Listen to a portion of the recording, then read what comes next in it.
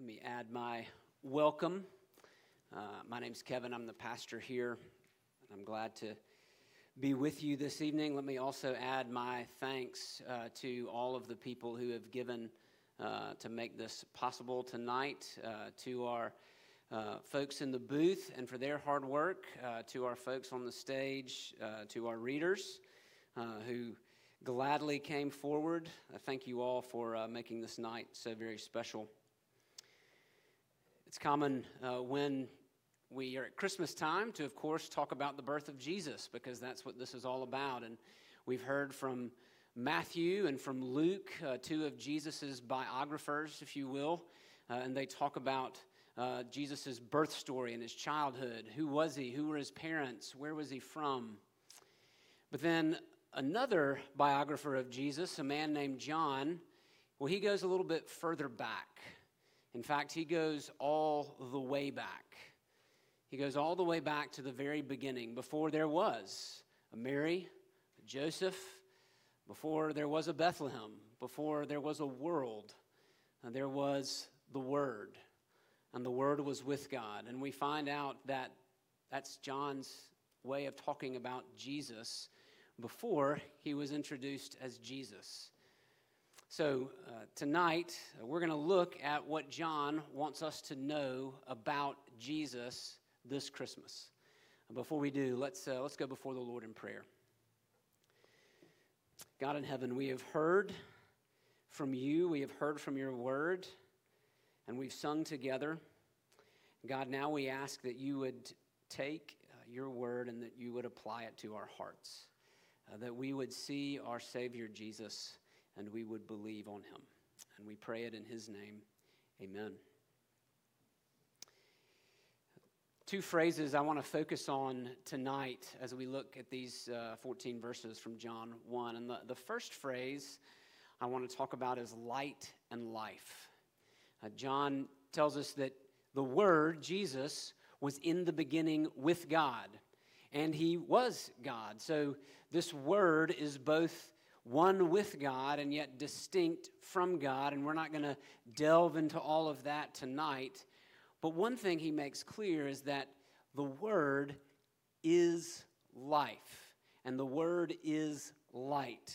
He tells us in verse 4, in him was life, and that life was the light of men. Now, you and I, well, we can't really produce light without help, right? Light doesn't just emanate from us, right? In fact, without light, if we don't turn on a light, if we don't light a candle, if we don't turn on a flashlight, we're in darkness. But not so the Word, not so Jesus. Here we learn that Jesus is light in himself. He is life in himself. See, we have to be given life. But Jesus is life. And John tells us that life is the light of men. That light shines in the darkness, and the darkness has not overcome it. The darkness has not mastered it. That can mean two things. One, that the darkness has not understood it, right? The darkness cannot grasp the light. It is of a different nature than light. It cannot understand it, nor can darkness conquer light. The light shines in the darkness, and the darkness has not mastered it, has not conquered it. And that makes sense if you think about it. When you walk into a room and you turn on the light conquers the darkness. It's not as if the darkness, as long as that light is shining, the darkness cannot conquer it, cannot master it, cannot overcome it. And John tells us that Jesus is the light, this true light, which gives light to everyone, to every person.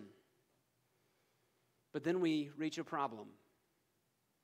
We learn that we have rejected the light. We have turned from the light. We've put a blindfold on. We've hidden ourselves in caves. Jesus will say later in John chapter 3 that men love the darkness rather than light. And if you stop to think about it for just a second, maybe you realize that's true of you. We like to hide, don't we? Especially when we know we've done wrong, We are ashamed. We usually don't run out and tell people. No, we hide. Or if we know we've offended someone or hurt someone, we avoid that person, right? We don't want to bring that out into the light. We want to remain in the darkness because coming out into the light is scary. It's like for some reason, some of you ladies have these really bright lights by your mirrors. When you wake up in the morning, you cut that on. Like, I don't know why you want to do that. All right, the light can be scary, right? Light exposes things. It reveals things that otherwise would remain hidden. And that's why we love darkness, because we don't want to be revealed. We don't want to be exposed. We don't want to be shown for who we are. And so we run from the light, and we run from the life, and that takes us into death. So what does the Word do about that? What does the one who is light and life do about our rebellion, about our running away? Well, John tells us in verse 14 that the Word became flesh. And here's the second phrase I want to leave you with tonight. The light and life becomes flesh and blood. The Word became flesh. And we've heard this, maybe many of us, often enough that it doesn't shock us. But the one who designed flesh and blood, bone and marrow, the one who designed and spoke into existence heart and lungs, well, he grew a heart and lungs himself. The Word, in order to deal with our sin, the Word takes on our skin. And so this runs counter to the way that we often think, right? We think, well, God doesn't want anything to do with me. God, if He knows everything in my heart, if He knows what I've done, He's running the opposite direction. And what John tells us is, no, God doesn't move away from our sin. He moves in. God doesn't disengage from us when we run from Him. No, He comes after us. He fully engages. The Word became flesh and dwelt among us. That word for dwelt is actually an Old Testament word. It comes from the book of Exodus.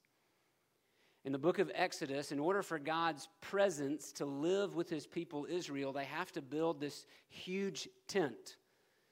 The Bible calls it the tabernacle.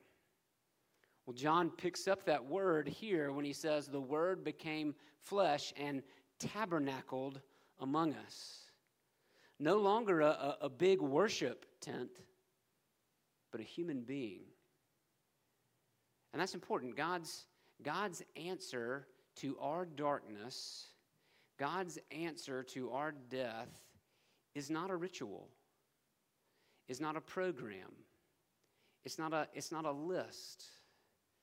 God's answer to our deepest problem is a person, Himself. God moves towards us, not away from us. God becomes us. He doesn't reject us. So the light and life becomes flesh and blood. Which leads then to the question, what do you do about that? What is a right response to this groundbreaking reality that God has stepped into human history in the form of a man? What's my response to that?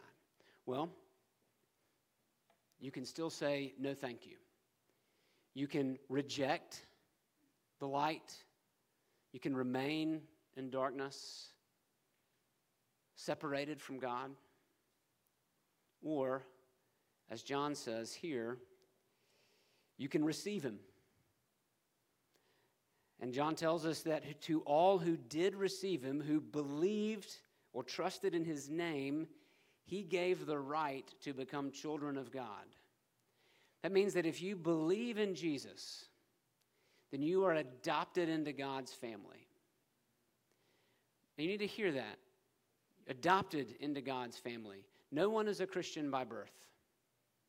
Whether you were raised in the church or you've never set foot in a church before today, no one, you're not Christian by birth, right? You're not Christian because you live in America. You're not Christian because you live in Alabama, though it's a little bit closer, right?